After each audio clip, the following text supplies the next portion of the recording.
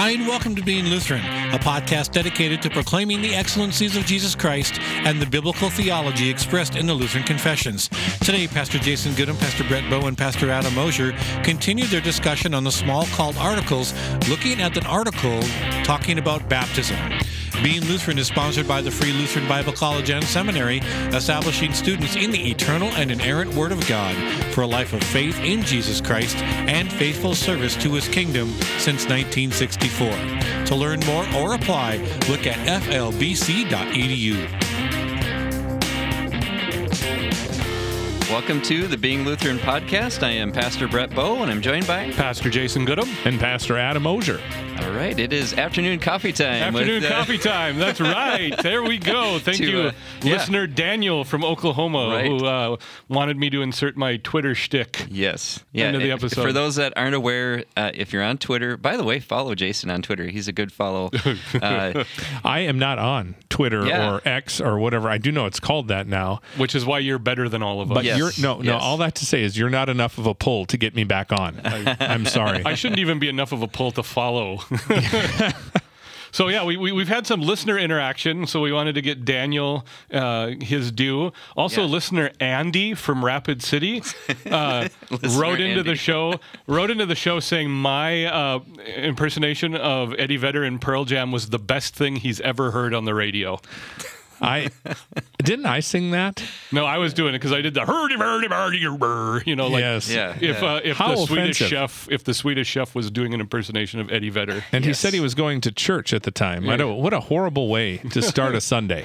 But he did say all the way during his sermon he had Pearl Jam stuck in his head. Oh. So that's our friend Andy from Rapid City. Yeah.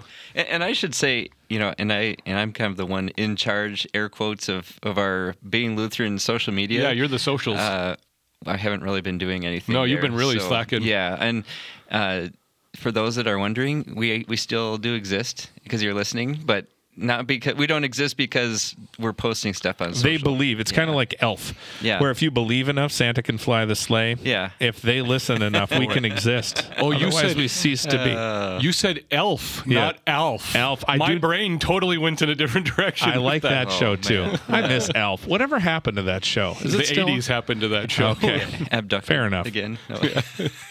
All right. Well, we better start talking about baptism. Yes. Yeah, because, today as we continue to walk through the Smalcald Articles, there's a section about baptism, which I am so excited. It's great. Yeah, and I asked Jason before we started recording if he ever gets tired of talking about baptism. He said no. Adam, do you ever get tired of talking about baptism? No. Okay. I pause because usually my experience with baptism is usually some sort of accusation. I was serving at this. It's called the Marie Sandvik Center in Minneapolis. Those of you around here probably are familiar with it. Organization helping some disadvantaged individuals and whatnot. And I was helping at this, and I talked to a Christian girl from another college. This was back when I was in college, different college, and she's like, "You're Lutheran. You don't like baptize babies, do you?" I mean, it was instant hostility, and I was like, "Let's start with just baptism in general." And there was no time for me, so I was immediately cast out of the kingdom of heaven. And so I'm always a little on edge with baptism, not because at all that I disagree. And I actually think when people are willing to listen and have the conversation, I think that the Lutheran view of baptism would make a whole lot of sense to people if they actually sat and listened. But the whole idea is that I think some who would not agree with the Lutheran view of baptism, more of what we could call a believer's Baptist or Credo Baptist for the fancy word there. The Credo Baptists would think that we have a second way of salvation. And that is not at all what the Lutheran view of baptism is. And we'll get into all that. But I just, when I hear that, so you ask, do I ever get tired of talking about it? Sometimes I get tired of being attacked on it. Maybe that's what I'm feeling. Just in the conversations that I've had, it's always, like you say, and even if they're trying to understand, they just have a really hard time with it. And I think you said, Jason, that some of our episodes on baptism are some of the most downloaded. It's the third or fourth most listened to episode in podcast history. The first after one. Episode 1, 2, and 3, and then baptism. Our podcast history, not ever. All of podcasts. Shut down the internet. It's like the Travis Kelce, Jason Kelce podcast, and then us. Wow. on baptism. Yeah, so I guess, after you listen to today's episode, if you want to go back, it's episodes 101 through 116. I cannot believe we did a 16-episode series on baptism. Yes. So there you go. There you have it. And did you find that we also did 4 in the Augsburg Confession? You should find those too. Yeah, good point. So we can reference. But so this is like our 21st episode officially. Yeah, 21st episode. 320 episodes on baptism. Yeah. So what do we talk more about? Baptism or vocation? Vocation. Okay. But only tangentially. Got it. Yeah. All right. Well, let's jump into it here, guys. I'll go ahead and read. This is 3.5. Yep, Smalcald 3.5. Yeah, Smalcald 3.5 on baptism. And it's not super long, so I'll just go ahead and read it all for us here. It says, baptism is nothing else than the word of God in water, commanded by the institution of Christ, or as Paul says, the washing of water with the word. Or again, as Augustine, for both, puts it. You are such a politician. As that guy puts it, the word is added to the element and it becomes a sacrament. Therefore, we do not agree with Thomas and the Dominicans who forget the word, God's institution, and say that God has joined to the water a spiritual power which, through the water, washes away sin. Nor do we agree with the SCOTUS and am I saying that right? SCOTUS, not Supreme Court of the United States. Sorry, but spelled the same. Spelled the same, yeah. Nor do we agree with SCOTUS and the Franciscans who teach that baptism washes away sin through the assistance of the divine will, as if the washing takes place only through God's will and not at all through the word and the water. As for infant baptism, we hold that children should be baptized, for they too are included in the promise of redemption which Christ made, and the church should administer baptism to them. And that's the end of it. Amen. Amen. All right. So a number of different directions to go. Let's start with we want to define baptism. Yeah. And I think that's a good place to start. And we're going to see there's Luther, Paul, and Augustine that we'll walk through. So take us away. Well, it's this is really just a normal theological exercise is to define the terms. Otherwise, everyone always is going to be talking past each other. Right. And this is not me being unfair. This is not me being uncharitable. But 2 views on baptism come down to the school that either baptism is something God does for us or baptism is something that we do, either for God or at the command of God. And so it's the focus on the activity. And what is so great is that Luther does the good work here in this article, in the Smalcald Articles, where he comes up with his definition of baptism, he ties it to Paul's definition of baptism in Scripture, and he even goes to Augustine for the church fathers, tradition in the early church, and they all weave together so nicely. Mm-hmm. And so Luther starts, it's the word of God in the water commanded by his institution. And in the Catechism, it says the word of God comprehended in the water or received in the water, things like that. And that's just one of the most succinct, best definitions you can come up with for baptism. Yeah. Mm-hmm. Yeah. And Adam, you were mentioning that people are attacking, and the thing you mentioned is sometimes people say it's like we're creating a second way of salvation.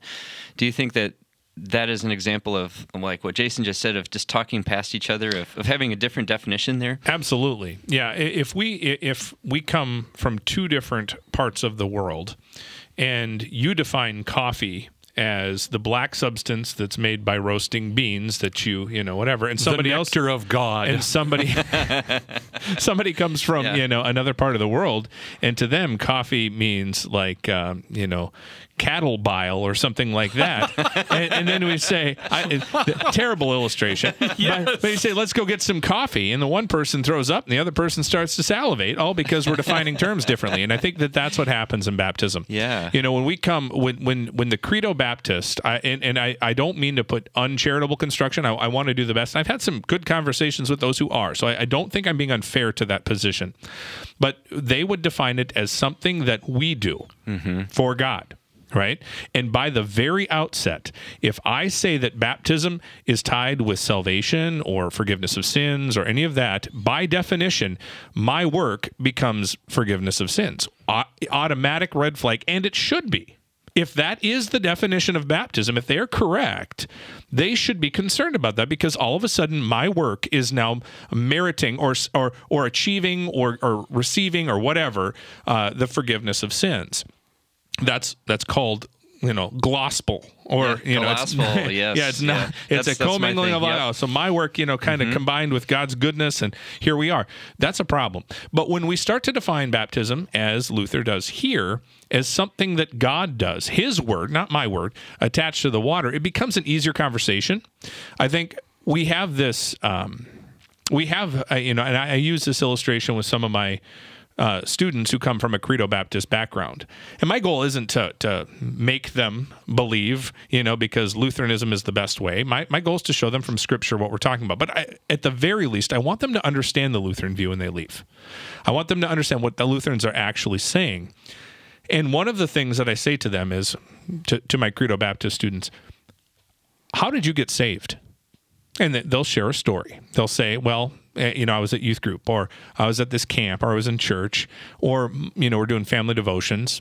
In every case, I said, so all of a sudden you just, boom, you were saved. Well, no, I heard this sermon on, Romans, chapter 8, and I believe the gospel. I said, oh, okay. So your pastor saved you then? What? No, well, you just told me your pastor was the one who preached this sermon, so he saved you. It's his. And they look at me like, what are you talking about? I said, well, the pastor was accident. He wasn't supposed to. He's not the salvation. The word was. I said, but it came through a means. It came through actually the voice of your pastor. And it's interesting. He did nothing to save you. He didn't die on the cross for your sins. He can't save you. If he was your savior, you would be miserable and probably in hell. But not probably. You would be eventually, right? Because he's a sinner like you. But the word of God is not like that. Yeah. The word of God is the active force, and so it's God working through means.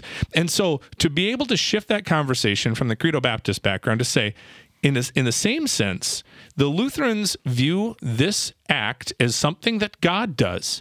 My hand as pastor, I think the most recent baptism that I did, I'm not in the parish, but there was a church without a pastor, and a friend of mine just had a baby born, and I baptized their daughter.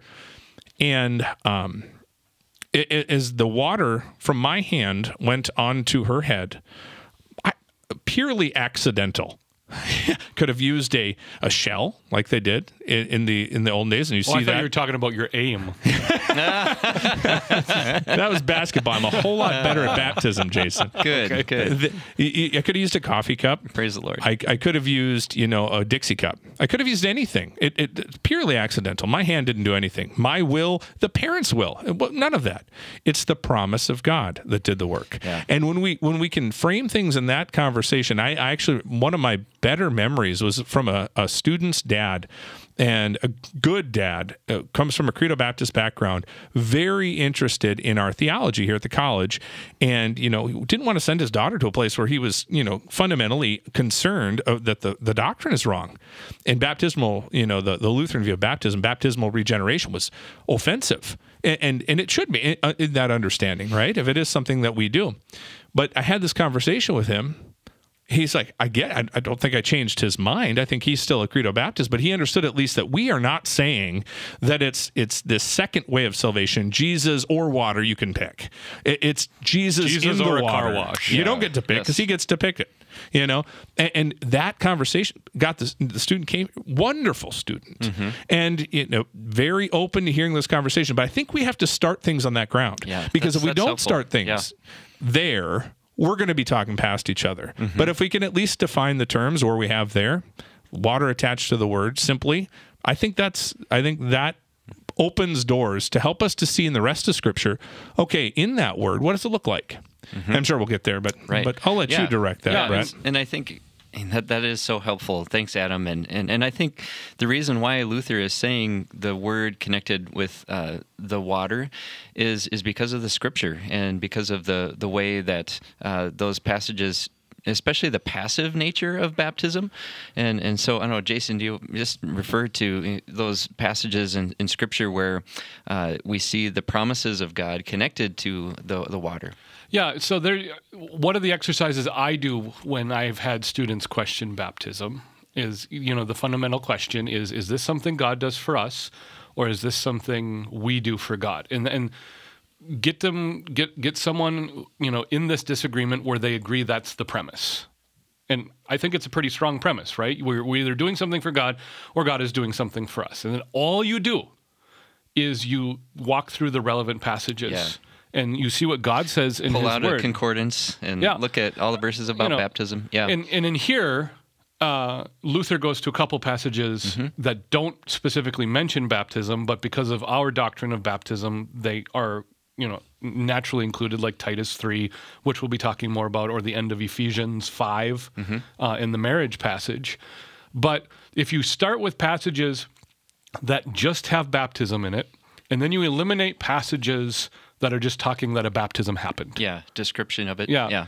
Then you have this march through Scripture, and in the first place you start, it's the Great Commission, which is where Christ institutes baptism. Go therefore and make disciples of all nations, baptizing them in the name of the Father, Son, and Holy Spirit, and teaching them to observe everything I have commanded you, and surely I'm with you till the end of the age.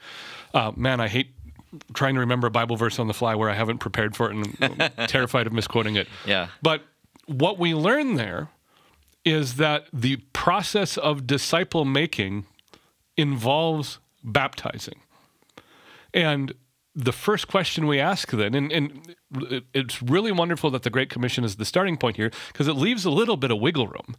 But who makes disciples? Do we make the disciples, or does God make the disciples? At His command and institution. So we plant that seed. You can go to Mark 16 after that, although some people don't like going to Mark 16 because it's in the question passages. Yep. And so, just for the sake of accelerating the timeline, the next major baptism passage, theologically speaking, is Acts chapter 2, verses 38 and 39, where Peter says, repent and be baptized for the remission of your sins, and you will receive the gift of the Holy Spirit. In that act, okay, can anything we do earn the forgiveness of sins? No. Can anything we do grant us the gift of the Holy Spirit? And baptism is there. And then Romans 6, 3 and 4, we see baptism connecting us to Christ's death and resurrection. Yep. Galatians 3:27, we're clothed in Christ. There's nothing we can do that appropriates Christ's righteousness, that it's by grace alone. And you start to see then that the position of Scripture is that baptism is something God does for us. And just because it's foreign to our Western sensibilities of it looks like we're doing something, it looks like the pastor's doing something, what we have to do first is take seriously the way the Word talks about it. And then we can kind of reckon based on that, what is actually happening. Mm-hmm. Yeah, and I think some of the other words that are in some of those passages, like repent and believe, even those things are something that it looks on the outside like we're doing something, and we are, but it's the Spirit creating faith and working in us. Like faith is a gift itself, too. Yep. Faith is a gift. Repentance is a gift. One of the things that, has come up several times in these conversations that I've had with students or people from different traditions is the way a lot of the generic American church, the amount of time they spend talking about faith really makes faith to be intellectual assent to a series of facts or a set of information. And if faith is something we do, if faith is something we're responsible for, then we're saved by works. Yeah, and that becomes a problem, like the father, and they're trying to cast a demon out of his son, and it wasn't working, and do you not? I do believe. Jesus asked, "Don't you believe?" Yeah, I believe. Help my unbelief. Yep. All of a sudden, if belief becomes something that I can't, that's my responsibility to help, or to muster, or to I'm going to be constantly living in the state of a lack of assurance of my salvation. And with baptism, the way we're describing it, or with salvation, even repentance and belief being something that's a gift from God, it all puts it puts the ball all in God's court. And it gives him all of the glory, and it gives us all of the assurance. Because last I checked, God was pretty good at doing things. And last I checked, I'm pretty not. And so if my faith was the thing that was the responsibility that I had to muster to get to heaven, I mean, again, I'm going to find myself not in a good place. I'm going to find myself constantly lacking assurance, and probably, if it's my responsibility, and guarantee I'll be in hell. But at the end of the day, when it's Christ's work, whether it's repentance or whether it's faith or whether it's, how he's working all of these things in our heart, man, there's a beauty there. There's an absolute beauty, and it's not just because it makes us feel good, but it's because it's what the Bible talks about, that God comes and acts on behalf of his people. He is the one who comes. I will come with a vengeance, he says in Isaiah 35. With the recompense of God, I will come and save you. I mean, that's pretty powerful stuff. And this is exactly what God imparts in baptism. All of those things, and it's important to note, Jason, you went kind of through a little bit of a systematic approach to, as it talks about the command to baptize, and then we get to Acts 2 and elsewhere in Romans 6. Colossians 2 is another one. There's Titus, a washing of regeneration, using a different word, but the Hebrews, talks about the sprinkling as well, of clean water. I think was a reference to baptism, and even our Credo Baptist friends would acknowledge that too. All of those things we have to understand. Peter, baptism now saves you. Well, save can't mean save here. It has to be. We do that, but Peter says it, and he says the reason it does is not because you get it's a car wash. It's because at the end of the day, baptism saves you because it's a pledge. In the NIV is a terrible translation of that word. It's only used once, but it's related to a word for a polite request. It's more of an appeal. ESV says appeal to God for a clean conscience. So in all of these situations, Peter says it's for the forgiveness of sins, right? Repentance, believe for the forgiveness of sins. He talks about in Romans 6, death and resurrection, death of the old nature, resurrection to new life. In Colossians, he talks about how it's a circumcision done without hands, which is a reference to the Old Testament salvation language again. Clean conscience before God is only possible for one whose sins have been removed. We can't do any of those things. All of those examples, the washing of regeneration, new birth, right? New birth from what? We were dead, and we needed to be born again into new life. Everything is salvation language. So when somebody says, well, I don't have any time for baptismal regeneration, well, okay, but that's exactly what the text is saying. And I have yet to have a persuasive argument that I've heard, and I've sought this. It's not that it's not the confirmation bias kind of thing. It's not like or what's the other one? Experiential accommodation. Yeah. It's not like I'm trying to fight this off that I don't like. I've honestly sought this. I want to know from the Credo Baptist side how all of these things fit together. I've read some good things that I think that are the most articulate, and one of the things it's not water baptism. Where do you get that idea? Yeah. I mean, long pause. Where do you come up with, and they have this like, well, it's a spiritual baptism. Well, yeah, but it's attached with water, which is exactly, if you want to go to Acts and say that that's prescriptive and not descriptive, all the people who were getting baptized, they were doing that not because, just for fun. They were doing it as a command of God, that this was baptism and it was attached with water. Philip and the eunuch, Acts chapter 8 or whatever, there's water present. God is doing something with his word in water. And that is that's a continuous and consistent proclamation of the word, of Scripture. And I think it's helpful here just to wrap things up. Where we're going, and Adam identified the salvation language is really important. Kind of the best Lutheran apologetic for what baptism does and why it saves is to explain the difference between salvation accomplished and salvation delivered. And we've done that multiple times on the podcast, but there is no doubt there's not a single Christian in human history who would question that Jesus won our salvation on the cross in history 2,000 some odd years ago on a hill outside of Jerusalem. But the reality is that that event didn't save in the way we want to attribute salvation, because we know people who were at that event who likely weren't saved.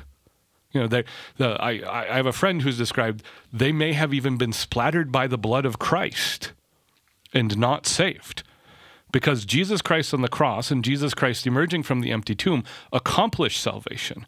But that salvation, that good news, still needs to be proclaimed and received and applied. Yep. And that's the role of the Word of God, and that's the role of the Word of God with the water, is that the preaching of the Word and the application of the Word in the sacraments is what delivers the salvation. Mm-hmm. And that makes for a good tension and a good way of explaining how baptism functions. Yep. Amen. Well, thanks, listener. Tune in next time. We'll continue on in our discussion on baptism. Thank you for joining us. Please look us up on the web at beinglutheran.com. Also, invite a friend to check us out on Spotify and iTunes. Being Lutheran is sponsored by the Free Lutheran Bible College and Seminary. Starting fall of 2024, Bible College graduates can earn an associate or bachelor's degree in Bible and ministry.